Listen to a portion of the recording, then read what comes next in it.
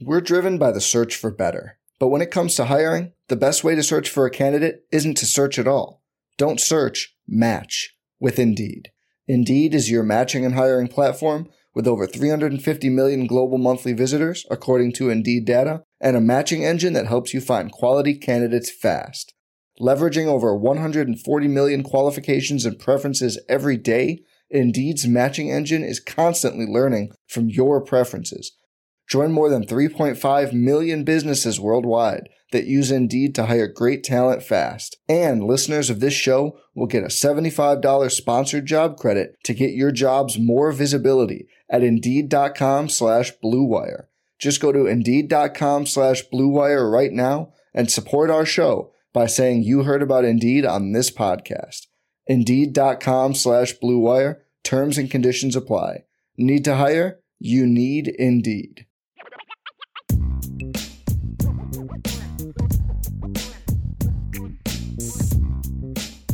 Well, how we doing tonight? IB Nation Sports Talk is up and rolling as always. I'm Sean Stiers, joined by Jesse Stiers. Tonight it is mailbag night. How are you today, Jess?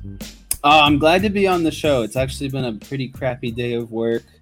So I'm looking forward to doing the show and then going to get a nice walk in with the dog after this. Just kind of let things ease out of me. I feel like it's just been one of those days, stressful week of work, but here we are. It's good to talk about Notre Dame football. It's light and it's fun. So I'm excited to see what everyone comes up with today in the mailbag. Well, it hasn't been very light so far this week, but we'll see how light it is tonight. You know, we haven't had a chance to get some of your thoughts. Usually you're on Tuesday, but Vince had something come up, so you guys switched days, and you're in for the mailbag tonight. So we've already got a lot of questions sitting in the queue that we're going to get to. And, of course, if you have questions as you're logging in on YouTube, throw them our way. And while you're logging in, of course, hit that like button, rate, review, subscribe, and all that good stuff. Plenty of stuff to talk about. You know, we've had a lot of hand-wringing and stuff this week. And I don't blame people. You know, like the other night at the end of the show, I was talking, I think this was Monday, Vince and I were talking, and I'm like, man, there's a lot of activity in this chat. People just, you know, zing, zing, zing, going back and forth. And Salty Virginia Peanuts, you know, he was, I think we had just finished the show before I saw his comments, and he said, hey, we're not being bad here or whatever, you know, something along those lines. And I didn't mean it in a bad way. It's just like, there's just a lot, you know, what you would expect, especially if you lose to Marshall and you're 0-2 and you know, after the offseason that they had and everything else, there was just a lot of activity going on. But shoot us your questions tonight. Jess, I guess just for starters, since this is your first day this week on the show, just, you know, some of your thoughts on what was a very unfortunate day out there Saturday at Notre Dame Stadium. Yeah, it's very unfortunate when you do a pregame show and you predict that Notre Dame's going to win about 41-10 and end up losing to Marshall. You know, watching that game, it was just very tough to watch. And I know, I think I texted you at some point in the third quarter and I said, Marshall's going to win this game. You could just kind of feel it, you know, coming down towards the end. And, you know, the struggles that Freeman had closing the game last week, I just didn't have any confidence with how things were going that he was going to, you know, finish that game out against Marshall. And it's just, you know, Marshall didn't do anything, I think, that was out of the ordinary. You know, I've talked to you about this. I thought Marshall executed the exact same game plan that they did the week before against Norfolk State. You know, they wanted to get out fast and establish a run game. They have two really good running backs, actually. And Laybourne is individually in the top 10 as a runner in the country right now in rushing yards. And then obviously they wanted to build the RPO game off of that, quick passes and things of those nature. So I guess I'm more kind of concerned with why Notre Dame didn't come out and try to suffocate them defensively, get up in their face. You know, the way you take away a lot of those RPO reads is you're jamming the wide receivers off the line of scrimmage, you're playing man on man, and you're putting guys in the box. And I guess I'm just so surprised that wasn't the game plan coming in. Is, you know, when their offense relies so much on the short game, you have to do things to get in their face and be aggressive and make them beat you, you know, burn you in man or beat you. You know, I would have rather seen Notre Dame give up an 80-yard touchdown on a go route or something, and that guy beat man, then them get continuously beat in that kind of short run game, RPO game. So, that was very frustrating defensively. I thought the defense didn't play horrible, but I thought they definitely could have played better. And they just got to start creating turnovers at some point. That's the thing. You got to start taking possessions away from the other team, giving, your offense is struggling. You want to give them extra opportunities while taking an opportunity, away from the other team, because realistically, you're only going to have about 10 to 11 possessions, 10, 11, 15, however many possessions per game, depending on, pace of offense and all that kind of thing. So you really got to capitalize on taking away some possessions and then giving your offense added possessions. So that's just been kind of the frustrating part about the defense. Right now, they have a lot of good players and they are doing, a lot of things majority well. But in a game like last week, when the offense is struggling like that, you got to clamp down. You got to find ways to bail your offense out and, help win that game as much as possible. And obviously, offensively, giving up that third down deep in, Marshall territory. And I know that, like you were talking about, you watched some of that film that they had from when they played Norfolk State the week before, and you saw on film exactly what they were doing on that play, and exactly. Notre Dame was just clueless everywhere. Everyone jumped on the play fake, and the play, obviously not just a play fake, but a counter play fake, basically. And the play goes the other way. They pick up first down, and it's the first part of a 94-yard touchdown drive that ultimately won the game for them.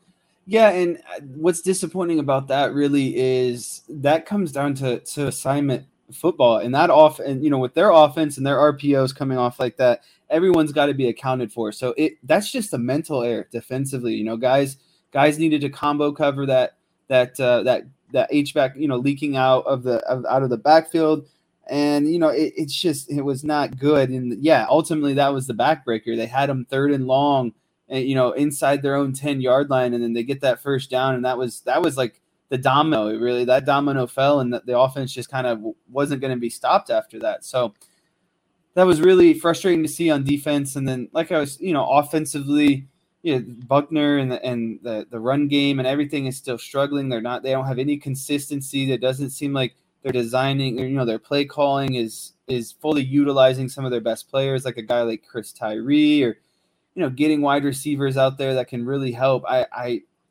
It just seems that they're struggling a lot right now. And then also another perspective I took at is, were we as fans and Notre Dame supporters expecting kind of too much out of this season already? Because you got to look at it in the fact that Tyler Buckner is a first-time quarterback, playing at Notre Dame. You got to look at this as Marcus Freeman's first tenure as a head coach, and there's a lot of turnover in the coaching staff, offensively and defensively, and establishing schemes and those kind of things. There's a lot going into this transition year. So were we expecting kind of too much? And then but expectations are not. You can't lose to Marshall at home. That's exactly right. Expecting too much and expecting to beat Marshall are two completely separate things. Right. Maybe the expectations were lofty, but it's much more, even as tough as it is to lose the Ohio State game the way it ended up being lost, especially, that's still easier to stomach than coming home and laying a complete egg like that, because we thought that was a thing of the past. We hadn't seen that kind of thing since 2016. It had all been cleaned up over the last 5 years, and now it rears its ugly head again. It's valid whether or not maybe the expectations were too high for a first-year head coach and a first-time quarterback, starting quarterback and all that stuff. But we're driven by the search for better. But when it comes to hiring, the best way to search for a candidate isn't to search at all. Don't search, match with Indeed. Indeed is your matching and hiring platform with over 350 million global monthly visitors, according to Indeed data, and a matching engine that helps you find quality candidates fast. Leveraging over 140 million qualifications and preferences every day, Indeed's matching engine is constantly learning from your preferences. Join more than 3.5 million businesses worldwide that use Indeed to hire great talent fast. And listeners of this show will get a $75 sponsored job credit to get your jobs more visibility at Indeed.com/Blue Wire. Just go to Indeed.com/Blue Wire right now and support our show by saying you heard about Indeed on this podcast. Indeed.com/Blue Wire. Terms and conditions apply. Need to hire? You need Indeed. This episode is brought to you by Hyperice, the leader in advanced warm-up and recovery technology. They have tons of innovative products, like Venom-heated wearables to help soothe sore back muscles, Normatec compression boots to speed up recovery and increase circulation, and Hypervolt massage guns to improve mobility. Loved by athletes like Naomi Osaka and Erling Haaland. Try them yourself. Get 10% off your order with the code MOVE at Hyperice.com. You know, there were some people, even some of the diehard fans, who still saw 9-3, 8-4, and I think a lot of people might be signing up for 9-3, 8-4 at this point. I hate to laugh, but I mean that's all you really can do at this point. It is mailbag night, so let's get to the mailbag. Questions from our listeners/viewers joining in the chat tonight. Tyler, you know, this is kind of something we were touching on a little bit ago with the defense. What do you think will get the first team turnover on our defense? It says term. I think he means team turnover. I'm going to say Isaiah Foskey is going to play a part in it one way or another. Isaiah Foskey, who finally got his first sack last week. I'm going to say Isaiah Foskey, who forced 6 fumbles last year, a lot of strip sacks that he had last year. We haven't seen that so far. And this is a Cal quarterback, Jack Plummer, who, of course, played for Purdue last year at Notre Dame Stadium. Now he's with Cal, so he'll be coming back. He's a quarterback, even though Cal has won their first 2 games against UC Davis and UNLV, they've given up 6 sacks in those 2 games. So I'm going to say Isaiah Foskey, either a strip sack or, you know, he's getting pressure on Plummer and forces Plummer to throw errantly someplace, and it's intercepted / you know, something. Isaiah Foskey's going to play into it. If I'm going to predict, I'm going to go with Isaiah Foskey because I think that guy is seeing red meat right now. He wants to get after somebody, and he wants to get to the quarterback, and I think that Isaiah is going to play a part in the first turnover that is caused this season. You know, I like what you're thinking there. I personally am going to go with a interception within the secondary. And I think the bright spot or the best part of this defense is going to come through yet again. I think Tariq Bracy is going to get some sort of interception, create maybe a fumble of some sorts. I like the way he's playing. Good players happen to find, you know, situations fall in their lap because they're playing so hard and so well all the time. And, you know, I think between Tariq Bracy and Brandon Joseph, I think one of those guys gets the first turnover via interception this weekend against Cal. I really like Tariq Bracy, though. I like that he's always around the ball. He's a playmaker. He wants to be, you know, he wants to be in the play. He doesn't shy away from that. And like I said, I feel like good things will continue to kind of fall his way naturally just based on how he's playing. Irish Chi-Town wants to know if Chris Smith is injured. He did get dinged up a little bit in the game last week. It sounded, and we'll get an update on that tomorrow when Marcus Freeman does his Thursday press conference. He was asked about it Monday and did say dinged up, but kind of sounded like it was one of those see how it goes the first few days of practice. It didn't sound serious, but at the same time, you know, it is an injury, so you just never know. We'll get an update on that tomorrow, you know, hopefully to the extent, because they need him, right? You know, he's played solidly. He doesn't have huge stats, but you don't expect that, you know, from the guy in the middle. Like Howard Cross is just killing it right now. 14 tackles for a defensive tackle. Not too bad. But so we'll see what happens with Chris Smith and hopefully get an update on him. I can't remember off the top of my head, but it didn't sound overly serious. But again, we'll see what we can find out hopefully tomorrow for Marcus Freeman. I wanted to get to some of these Drew Pine questions since that is obviously a big topic of conversation. Do you think Pine has a better chance of throwing 3 touchdowns or 3 interceptions Saturday? I would say it depends on who's playing wide receiver. DMND13. We all want to see Tobias Merriweather, I think, and there's a question in the queue about Tobias as well. What we have seen so far from the wide receivers groups, you know, in combination, obviously, with who was the quarterback, we haven't seen a lot of plays being made And, when you have a group one that was, a big question mark coming into the season, and you've got guys like Colsey, who is still injured. We haven't seen much of Joe Wilkins, like you've seen more of Salerno, obviously, Lindsey, and Styles.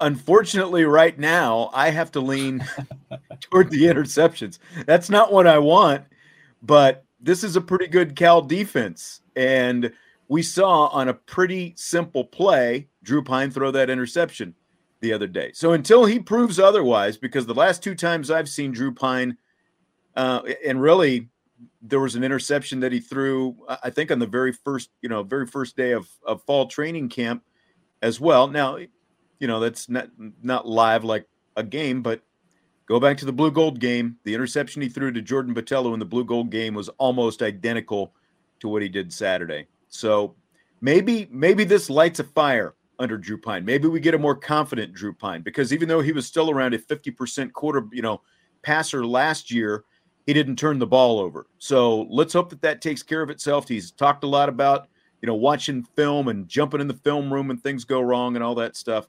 Unfortunately, though, for right now, considering the fact that there's been 1 touchdown thrown and 3 interceptions by the team, the numbers say the interceptions are more likely to happen. On the other hand, I'm gonna go with. You're gonna go the more optimistic route. No, I'm gonna. This isn't optimism. This is optimism, and this is backed science backed belief. I think that Pine. I don't think Pine will throw 3 interceptions, but I also don't think he'll throw 3 touchdowns. I think he has a higher chance of throwing more interceptions than touchdowns. But I think there is a higher chance of him throwing 3 touchdowns. I think that the offense is going to do things to kind of limit his potential. Not quite the extent of what was going on with Buckner in game 1, because they need to get the ball going. But I think there's going to be play calls that are designed around him not being in a situation to throw interceptions. I just looked up Cal's passing defense. They rank about middle of the country. They give up about 250 yards a game, which is, they haven't played anyone of great significance. You said UNLV, and I forget who the other team was. So, we're not talking about UC Davis. We're not talking about blazing offenses there. I think that Pine could sit right at that average, about 250 yards, maybe a little bit more.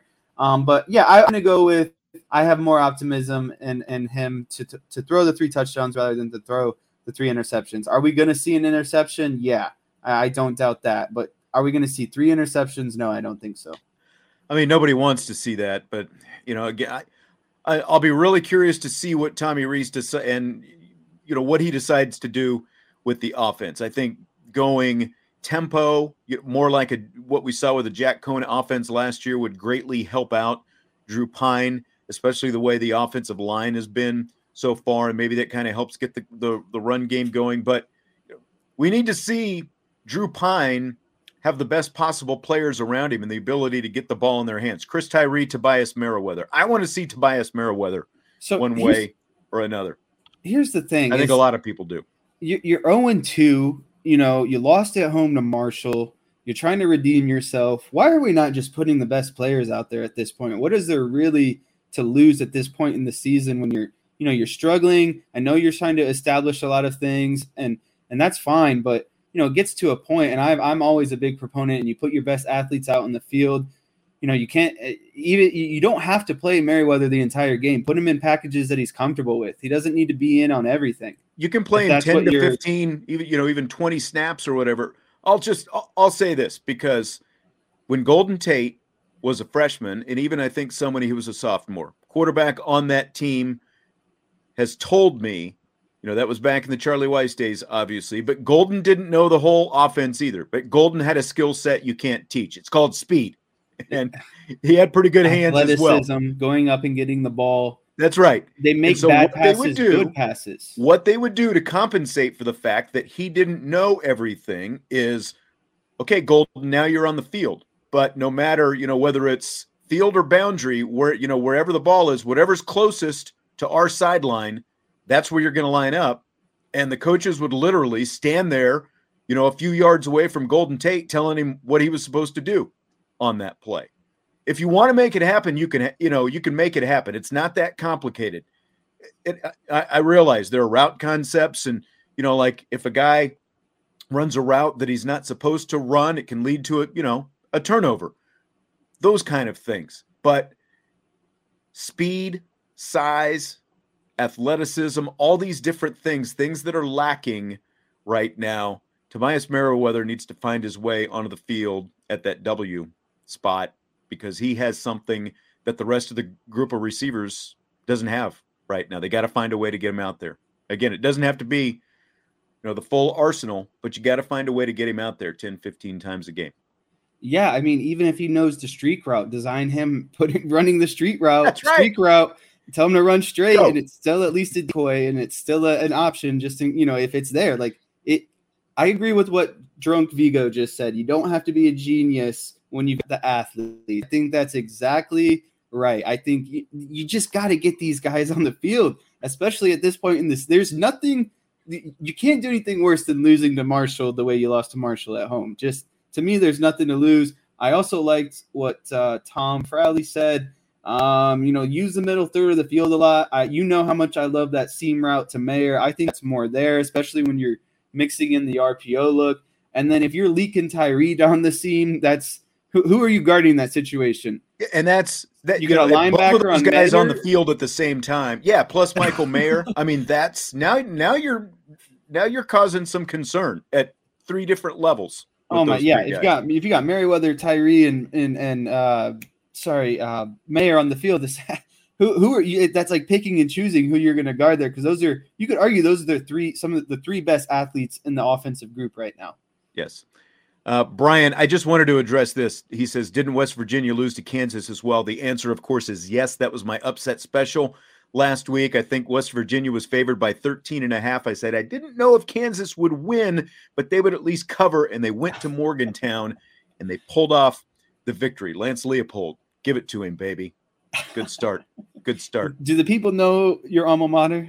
I think some people know that that's my alma mater. It's like when Kansas wins a game, you've got to celebrate it, especially when it's a conference. You don't know when the next win. one's coming. That's right. That's right. That's right. Tyler, glad to see the Stiers family back on IB. Thank you very much. And Tommy Guns had a comment earlier saying welcome back, and I do appreciate that as well, Tommy. Let's go to a Tobias question. If Tobias gets significant playing time Saturday and has 6 catches for 108 yards, 2 touchdowns, how fun will the postgame show be to watch? If that happens, I don't even know what Brian Driscoll would do. Brian and Vince will probably, like have their shirts off and, doing, all kinds of dancing. That's exactly right. That's exactly right. You would want to tune in. Now, that would have to be coupled, of course, with a win, not just those numbers, but that would have to be coupled with a win as well. But I agree. I think that would be a reason for some excitement if that happens. Another DM, ND13. What do you think is realistically the absolute best case scenario for a score Saturday? I'll let you take this one first, Jess. Realistically, the absolute best scenario is having one more point than the other team.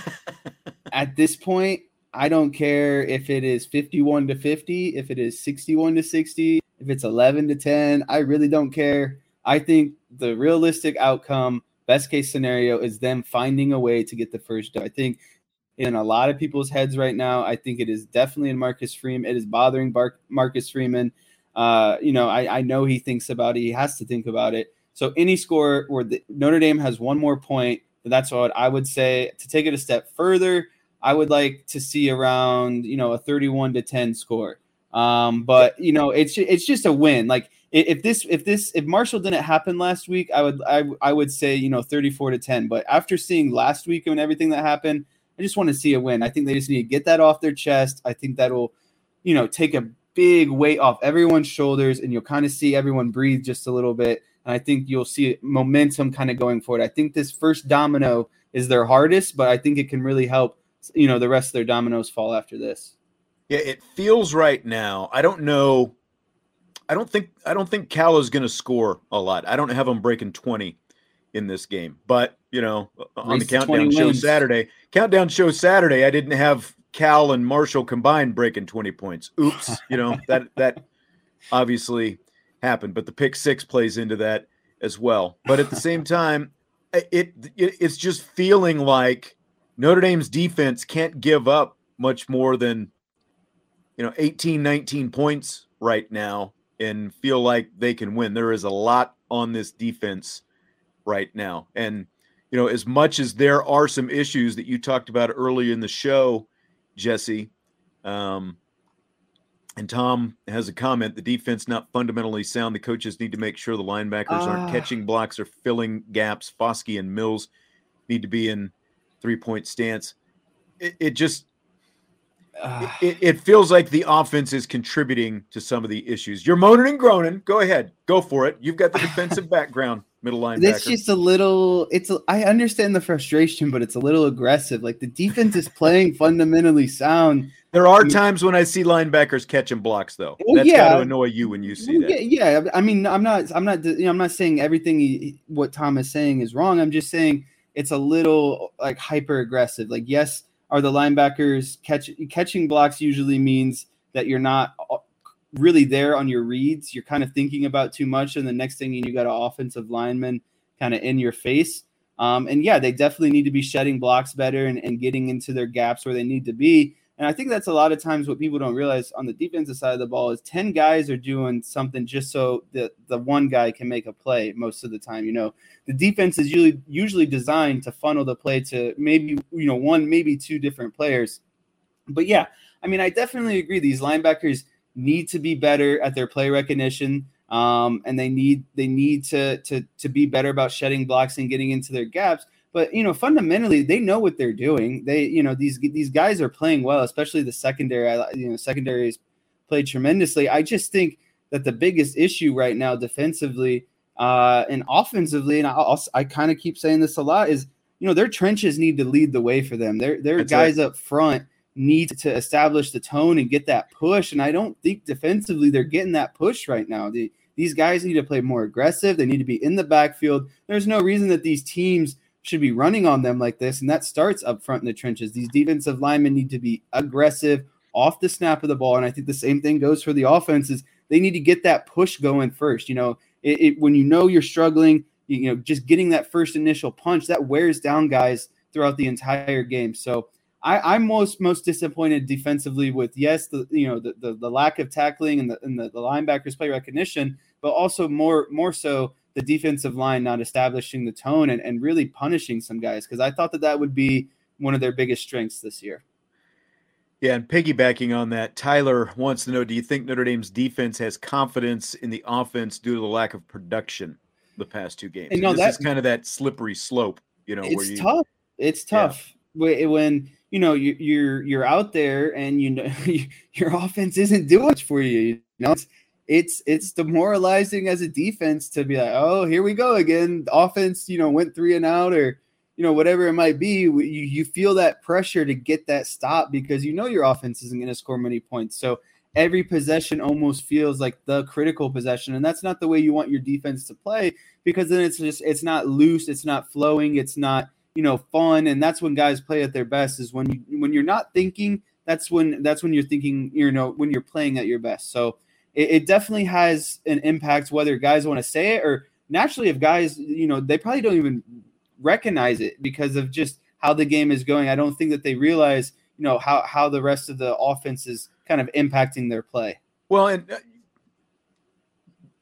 I was saying it's a slippery slope, and when one unit feels like it is far outperforming the other unit, then you do have a great risk of fraction within the team. But again, like when you go to there are faults on both sides of the ball. The defense can tackle better. They can make plays when they need to, get off the field on 3rd and 10 when you've got them pinned inside their own 10-yard line and the game is on the line, and you've got a chance to put the game away. But then the flip side, when an offensive lineman jumps on 3rd and 3 and now it's 3rd and 8 and you end up punting instead of maybe converting a first down, and again have a chance to put the game away. So there's there's blame on both sides of the ball. I get where maybe, a little bit more, the defense could feel a little bit more toward the offense, but there are things that both sides of the ball need to do better. There's no doubt about that right now. Irish Blooded, I know I'm late saying it. Glad to see you back. Sorry to hear what happened. Very sorry to see you miss the Mishawaka Northridge game.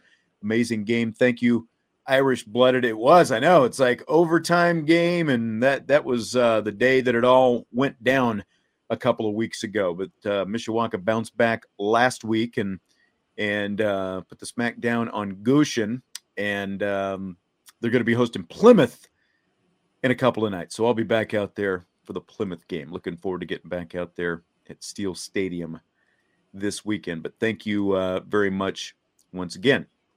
Let's see. Here's one for you. Hypothetical question from Mike.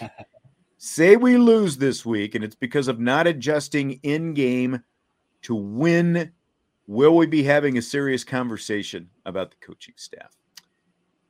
I just think that those kind of conversations, like serious conversations that you're talking about, like they're, like I assume you're saying, like, is Jack Swarbrick going to be, really having a serious internal conversation about what he is going to do with this coaching staff? I don't think we're still only going to be 3 games into the season.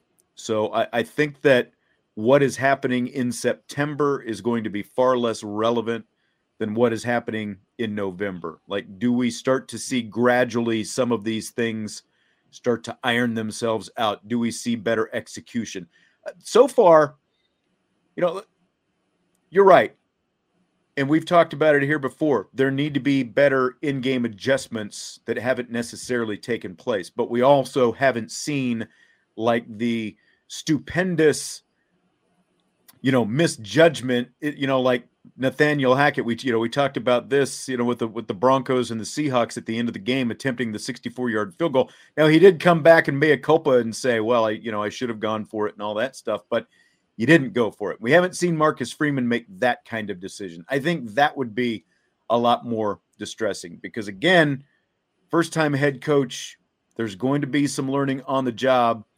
You do want to see more consistent adjustments being made as things happen, especially since, he does come from a defensive coordinator background, where as a defensive coordinator, you have to make those adjustments, not just series to series, but play to play, so you would think that would be something that would be, a higher, I don't know, skill set, but, that he would be a little bit more adept at. But I just think that, again, I don't think snap judgments are going to be made in September. It's going to be much more about how this team progresses over the course of the season, I think. What do you think? Yeah, I don't think that Marcus Freeman will be judged on a 3-game, stint. I think that Jack Swarbrick and any athletic director kind of give you a larger sample size than that, and at least a year. I really don't think, I understand the question, but really I don't think that this season will continue to go on kind of how it is. I think, someone just brought up a good point. Brian Kelly started 1-3 and finished 8-5. I mean, there are plenty of coaches that have started out their careers at, maybe career in general, or starting in a new, school, where they kind of start slow, and then it might not even be in that first year. The second year they get, you see some more success, and you see, national championship contention in year 3 kind of, situation. So I just don't think that his leash is going to be that short. And, it doesn't look good for the program either. When you're already considering, getting rid of a coach in his first year after 1 year. I just think that, there's a lot of transition. There's a first-time head coach, and all of those things are going to be factored in. So, no, I don't think that Marcus Freeman has anything really to worry about, even if they lose again this week to Cal. I just think that he will be given a larger sample size to kind of prove what he can do. Yeah. First-time head coaches are going to make make at least one boneheaded call, but there can't be many. Irish Shaitan, I would agree with that. Jeffrey says adjustments have been made. The execution has not been there, or improper reads are made. I think that's probably closer to hitting it on the head. Is there's just been so much overall lack of execution. Like when you look at the offensive line, it's not like there is just one offensive lineman who's holding everything back. It's like from play to play, you've got one guy maybe, making a mistake. And when you make a mistake like that as an offensive lineman, that's the whole unit, the whole thing breaks down. So it's essentially guys, have unfortunately taken turns with some of those errors. It really is execution, and that is troubling. And what's most troubling about the offensive line is this is Harry Hiestand. And I guess you can really only glean so much from practice, because there was nothing watching that unit in practice and watching Harry Hiestand kind of back to his old ways, vintage Harry from when he was here previously. I just would not have thought that we would see what we're seeing right now from this group, but we are. And it's been lack of execution at different levels and by just different guys on any given play. That's what's troubling, I think. Yeah, and I think, another thing that kind of needs to be brought up or touched on is, Notre Dame did things, didn't execute at a level in which, is a standard for Notre Dame football. But Marshall did a lot of things good, this past weekend. And I think they're going to continue to do a lot of good things in this season and go on to have, a really good record. They have a really good head coach. They have really good talent. During the game that it was brought up, they had 24 Division I, transfers coming in. They got guys coming from Florida State, other Power 5 conferences. Like, they have a good coach. They play well to their personnel. They have a good scheme offensively and defensively. And you look at their schedule, it's not uberly tough. Notre Dame is going to be the hardest team that they play this season. So I just think that, yes, Notre Dame has not executed, and they did not look good against Marshall. But Marshall did execute, and they did some things well, and I think that Marshall is a solid team. So I don't think there is some solace in that. In my opinion. They're a solid team, but you still have to win. That's what I'm saying. I'm not excusing the loss by any means. They needed to win that game, but it's not like Marshall was Appalachian State here. They play in the same conference, but I just don't think that Marshall is quite as embarrassing or bad as what people might think. Like, when this season ends and we look back on it, I think we'll say, should we have lost to Marshall? No, but they were a pretty solid team. So that's just what I was trying to say. Yeah. More on Marshall coming up in our rapid fire segment a little bit later. C-Mac says he asked Brian but ran out of time on the show today, so I'll ask you guys. Should Tyler Buchner hire a quarterback coach and polish recognition and ball placement and mechanics to come back strong next year? I don't think, like, some of the stuff you're talking about, recognition, those kind of things, I think that's more like you got to be in that film room and you just got to you've got to figure it out. To me, more of his problems are, and again, I know everyone wants to talk about the mechanics of his throw and like if he's a little bit, got a little bit more touch on a couple of those deep balls the other day, then the game is different and stuff like that. I think that you're probably complicating things by getting a third party involved, because I don't think, we've talked about his mechanics before, like Phillip Rivers didn't have great looking mechanics, but as long as it got from point A to point B, that was okay. With Tyler Buchner, I think more of his stuff, like all the check with me stuff, for example, at the line of scrimmage and the play clock winding down and stuff like that. They're helping out a young, inexperienced quarterback who needs help because he doesn't recognize what's going on with the defense sometimes. I think that's the bigger thing. So to me, it's more film study and those kind of things are going to go farther for Tyler Buchner than, a personal coach and getting into mechanics and all that kind of stuff, because we know that can go sideways once you get into that, especially once you're a college quarterback. Jess, what do you think? I appreciate the question, but I think it's just you're thinking about it a little too deep. I think that, there's nothing, like you were saying, like every hitter, every pitcher, every quarterback, it doesn't really matter how you do it. It matters what the end result is. I think Tyler Buchner, end result, the ball getting there's no issues with that. I think that that his issue and what would fix a lot of what he's got going on in these first two games is just more experience. You got to be out there. You got to see the timing of your wide receivers against defenses. You got to see the plays kind of naturally develop. and you just got to gain that confidence that you can throw that 40-yard bomb and hit it on the spot. So I just think that experience has to be the number one thing that Tyler Buchner needed.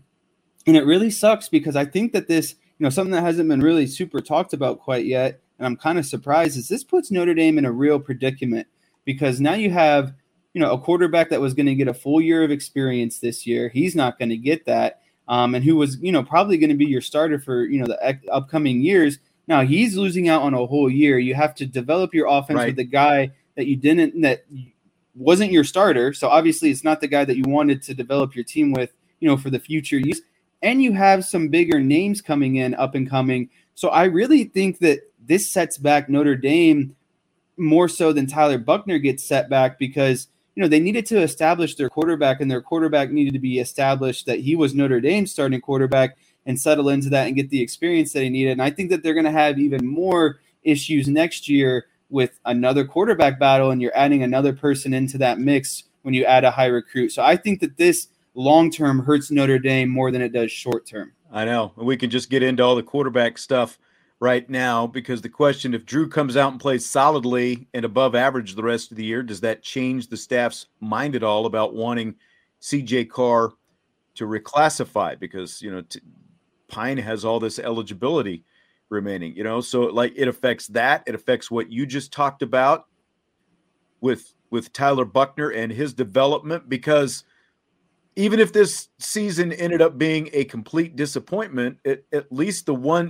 of the things that you could look at is, well, your head coach got on the job experience and your first year quarterback got all this invaluable first year experience. And now, just as you said, he's going to miss out on that. And no matter what, things are going to be muddled now at the quarterback position, unless Drew Pine comes out and doesn't, so to answer that question, it could change their mind about CJ Carr. But at the same time, with the issues that they're having at quarterback right now, it still kind of makes them want to say, we'd really like to get CJ Carr here as quickly as possible.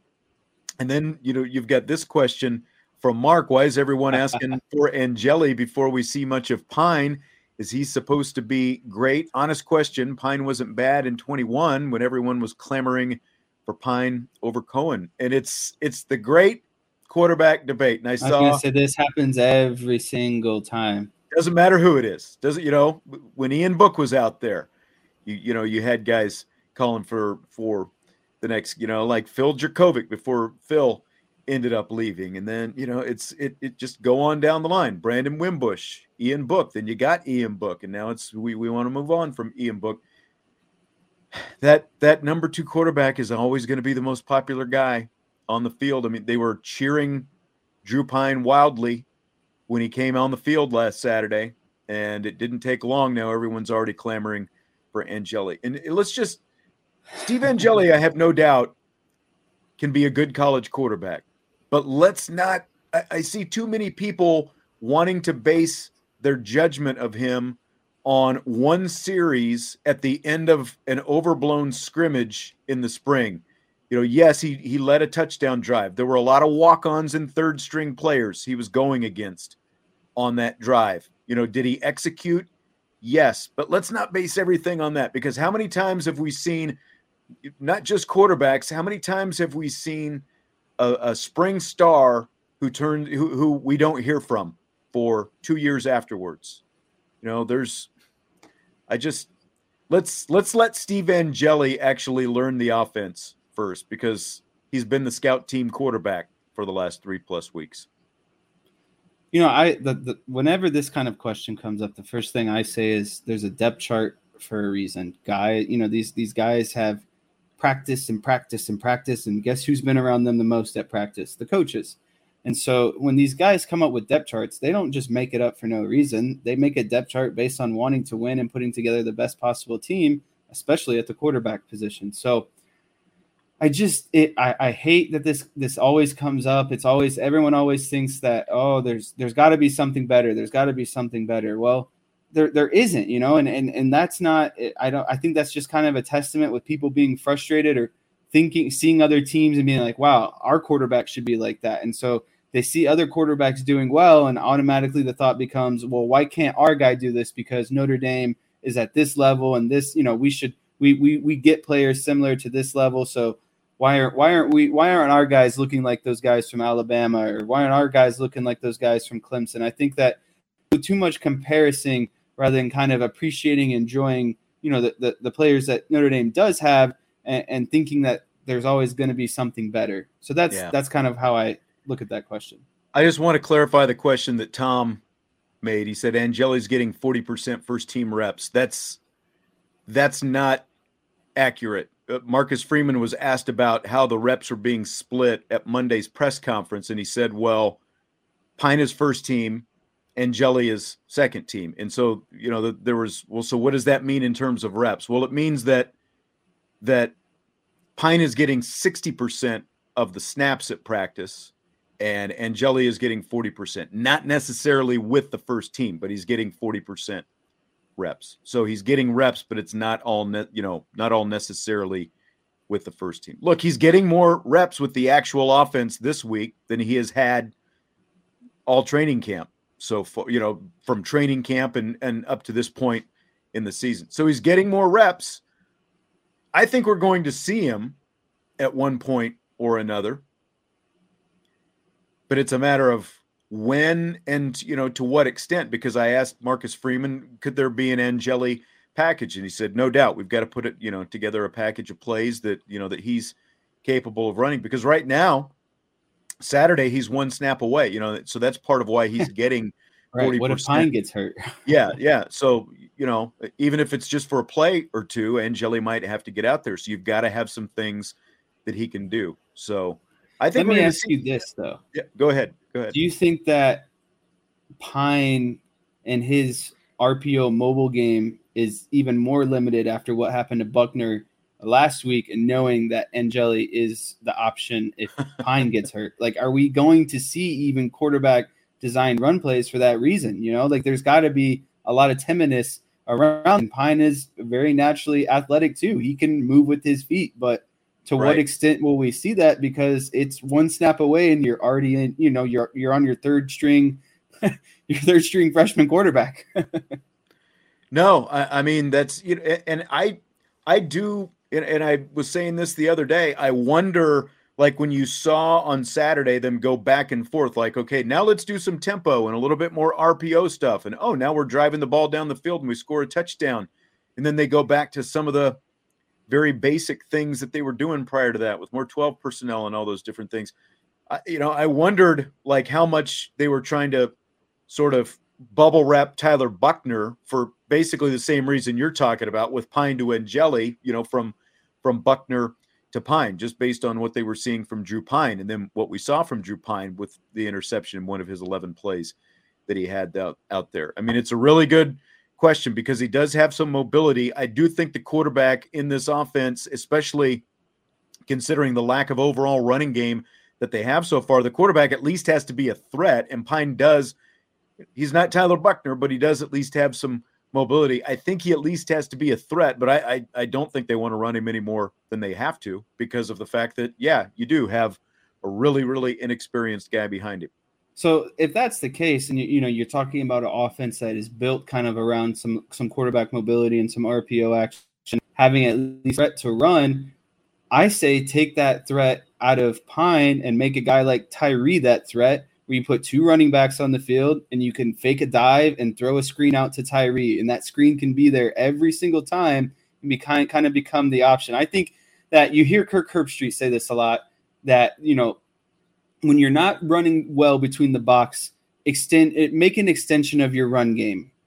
Get guys on the perimeter, short passes, screens, those kind of things. And I think that's what this offense kind of has to become with Pine in there, as I think that they have to extend their run game on the perimeter with guys like Tyree, guys like Lindsey. They need to do more to get creative in the run game and do extensions of their run game, knowing kind of what we were just talking about. I agree with that. One of the problems, though, is, again, based on the personnel that they've thrown out there so much, with so much 12 personnel, you've seen, and I've seen some comments here about 8 in the box, and they're bringing the safeties down, and they're doing all this. I think that's part of why they had a couple of those deep posts downfield. They had some shots at those because Mayer down the seam. Yeah, because you're seeing when they are throwing, the short and intermediate stuff has been a real issue, but it's because the box is so congested. And you've got so many defenders, I think, close to the line of scrimmage. When they did get deep a couple of times with Lindsey and Styles, I mean, man, if they would have hit those, again, like you're talking about changing the complexion of the offense, they need to be able to hit those, but I also don't think they can do it with the same personnel groups that they've been doing it with. And they can also accomplish some of that with more Chris Tyree on the field. I like making sure that gets through. I like that this Craig Sebring question. Why not come up with a package with Tyree, Estime, and Diggs all on the field at the same time? Come up with some misdirection. Estime could be a lead blocker. He's so big. I mean, there's so many different things you could do off of that. And when you have, their struggles and you got a new quarterback stepping in, I don't think that there would be any issue of coming up with a Chris Tyree package, or a package that includes all 3 running backs being on the field at the same time. Yeah. Again, like you could do that, I think, very easy. And like when you see the way Chris Tyree, in the limited times that he has had the ball in his hands, the second effort that he has, and just what he is doing when he actually does have the ball in his hands, like Tommy Rees was saying last night, well, it's hard to play 3 running backs. Well, don't play 3 running backs so much, because one of them is obviously still hurt and doesn't want to block with that shoulder that he had surgery on after the spring game. Play more Estime and Tyree, and then, mix in a little bit of Logan Diggs if you want to. And again, going back to what we were talking about before, Tobias Merriweather, Tyree and Merriweather alone have skill sets that none of the other skill position guys at their groups have. They can do so much with those two, and they can challenge defenses so much with those two. And then, as you were saying earlier, you throw in Michael Mayer and your ability to challenge all 3 levels of the defense with those 3 guys on the field at the same time. You're creating such mismatch problems, and it's just like knowing the amount of skill that's sitting there and hasn't been tapped into yet. That's part of what is so frustrating as well. Mind-boggling. Yes. Okay, so going back to the quarterbacks, Brian says, I have a feeling people are going to be calling for Angeli by halftime, just like they were calling for Pine when Buckner was in. I don't know. I hope that maybe preparing for a full game, and if Drew Pine comes out there with some of that swagger, then maybe we see a different guy out there. Maybe we see the MMA. What's the guy's name? Conor McGregor. Conor McGregor. Thank you. I kept thinking Flanagan for that. I knew that wasn't right, but yeah, Conor McGregor. I like the confidence that Pine plays with. I think that's something that they're kind of missing right now, is an offensive swagger identity. And if that's what it takes, that's what it takes. I have no problem with Pine playing right now. You don't want to see Buckner get hurt, but there's got to be a shakeup. And I'm not saying it should become via injury, but there just needs to be some sort of confidence. And I think that Drew Pine can provide that. I think that he's really going to let it sling. I don't think he really cares what, obviously he cares about throwing interceptions. I just don't think he really ultimately, he's just a gamer. He wants to do whatever it takes to make the play. Right. Tim wants to know if Tommy is the low-hanging fruit on the fire the coaches tree. I definitely think he is. Again, it was not Tommy alone who's put together these game plans. Now, he's the one who's ultimately has to call the plays, but I've said this multiple times this week.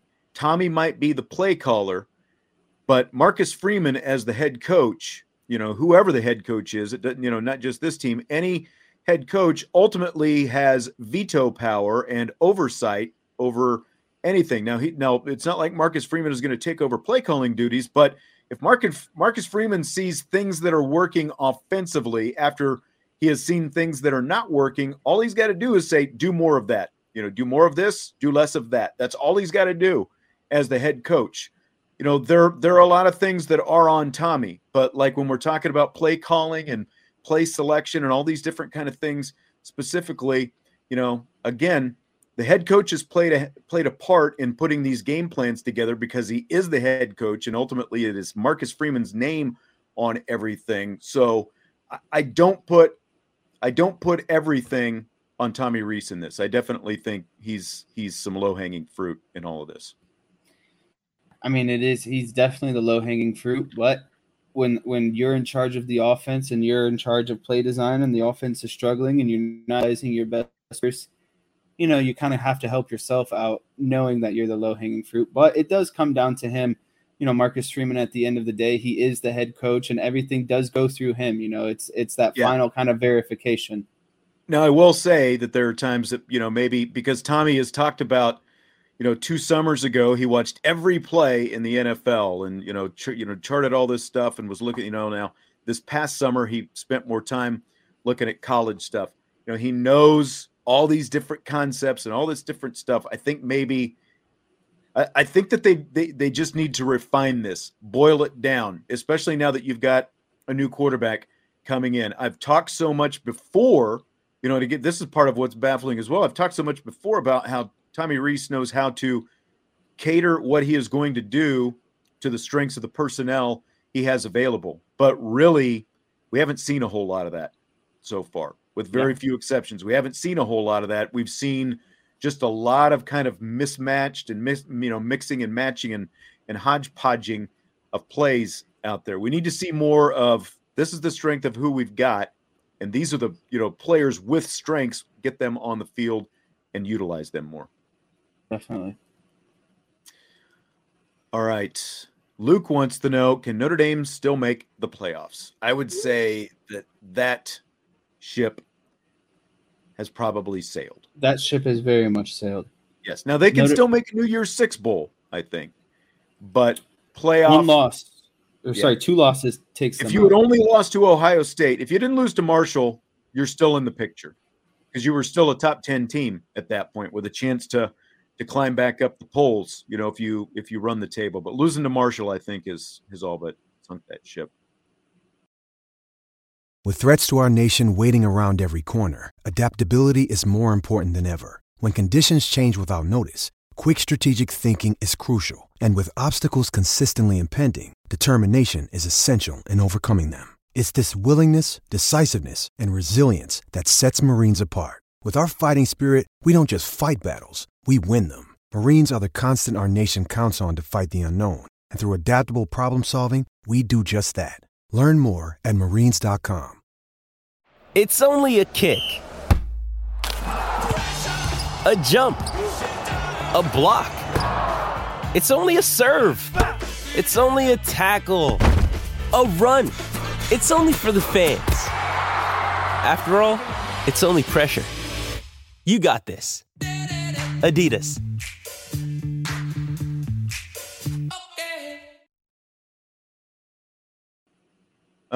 Michael, I have to wonder if playing our defense in practice, who have been disappointing as well, gave Tommy too much confidence, his offensive line. I mean, it's kind of a chicken or egg thing, but that could be it because, we looked at this defensive line as being such a strength, and they were talking about these battles that were going on and that, like the defensive line was giving these guys, or the offensive line was giving this defensive line such fits, and they were battling throughout camp. Well, yeah, if it was because they were going up a defensive line that wasn't nearly as good as they thought it was, that could definitely overinflate your opinion of that offensive line.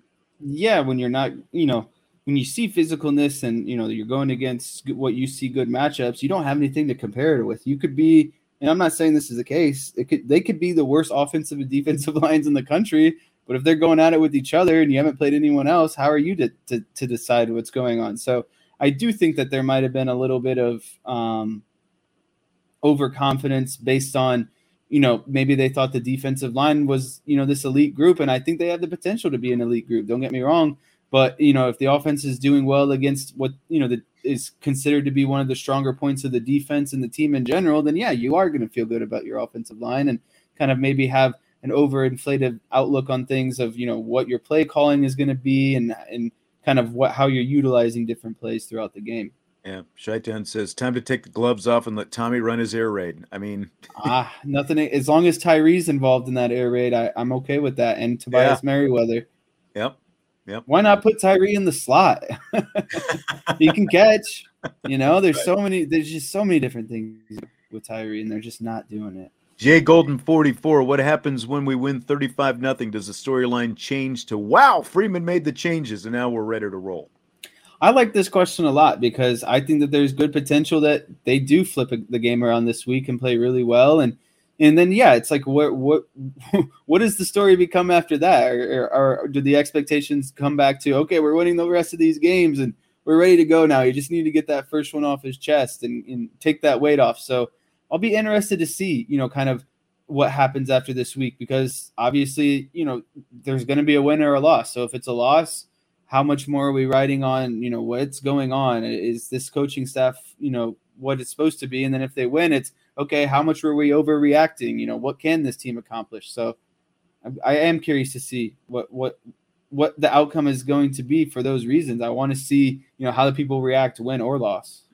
DM wants to know how many wide receivers get at least 7 snaps Saturday. Well, so far there have been, I think, 4 who have probably gotten that many snaps. Lorenzo Styles, Braden Lindsey, Matt Salerno, Jaden Thomas. I think that's pretty much been about it. They're the only receivers with receptions so far this year. Biggest question, I think, is Tobias Merriweather going to join that group? What's your gut say, Jess? Are we finally going to see Tobias Merriweather unleashed on the world Saturday? I think we are going to see him, and I think it's for some of the reasons that we're talking about. You just don't have much to lose anymore. You're sputtering on offense. You got a quarterback who's probably not going to run as much. There's not going to be as much RPO game. So what does that mean? You're going to have to pass the ball more and straight drop back passes. So I think that we'll see. I think I'll go on to say that Tobias has 3 catches on Saturday. I'm not even snaps. I will set his over-under at 3, and I'll say that he gets that 3. I would like to see that. I would like if those 3 averaged around 15 to 18 yards, that would be pretty good as well. I think he could catch somebody off guard at least once out there. Craig wants to know what happens if we finish 8-4. Pine does well. What happens next year with the quarterback situation? In my opinion, Pine is 1, Buckner is 2. I think they're going to battle it out in the spring. You're going to have a wide open quarterback competition. And how is Steve Angeli a part of that mix? Because everyone wants to see Angeli a part of that mix. I think that's what you're going to have, because you're going to have 3 quarterbacks with a lot of eligibility left and CJ Carr knocking on the door. Exactly. This is what I was trying to get into a little bit earlier, is Buckner getting hurt. And then the comment, there's going to be a quarterback competition no matter what, because Pine is going to get all this experience this year that Buckner is missing out on. And we're going to be in the spring next year, and it's going to kind of be like restarting with Buckner all over again. And then you're introducing another person. It's going to be a quarterback battle no matter what. And if Pine plays well, it's going to make things even muddier. So I think, like I said, I think that next year is really what should be in question in regards to Notre Dame's quarterback. Chi-Town wants to know, can anyone actually make a solid case Salerno is better than Merriweather? And if you want to run a possession offense, I suppose you can. Salerno obviously saw the field against Ohio State. I can see the case for that. You're on the road, first game of the season, all these different things. He's the guy with all this experience, even though, from a talent standpoint, he obviously doesn't match up with some of these guys. But you still had guys like Colsey, still is not 100%. He's wearing a knee brace during warm-ups, and Joe Wilkins, they obviously didn't want to throw Tobias Merriweather into that mix. So I think that's why Salerno is out there. Where this offense is, though, right now, you've got to find a way to get, again, 10 to 15 snaps. They don't have to be 10 to 15 catches, 10 to 15 snaps for Tobias Merriweather. Because, again, go ahead. Just getting him on the field is going to help so much with that confidence and him feeling like he that feeling of being overwhelmed just goes down that much when you get on the field and you realize, hey, this isn't so bad. I can do this. I can absorb this information. So if that's really the case, then there's just literally no excuse at this point, in my opinion, because you're struggling.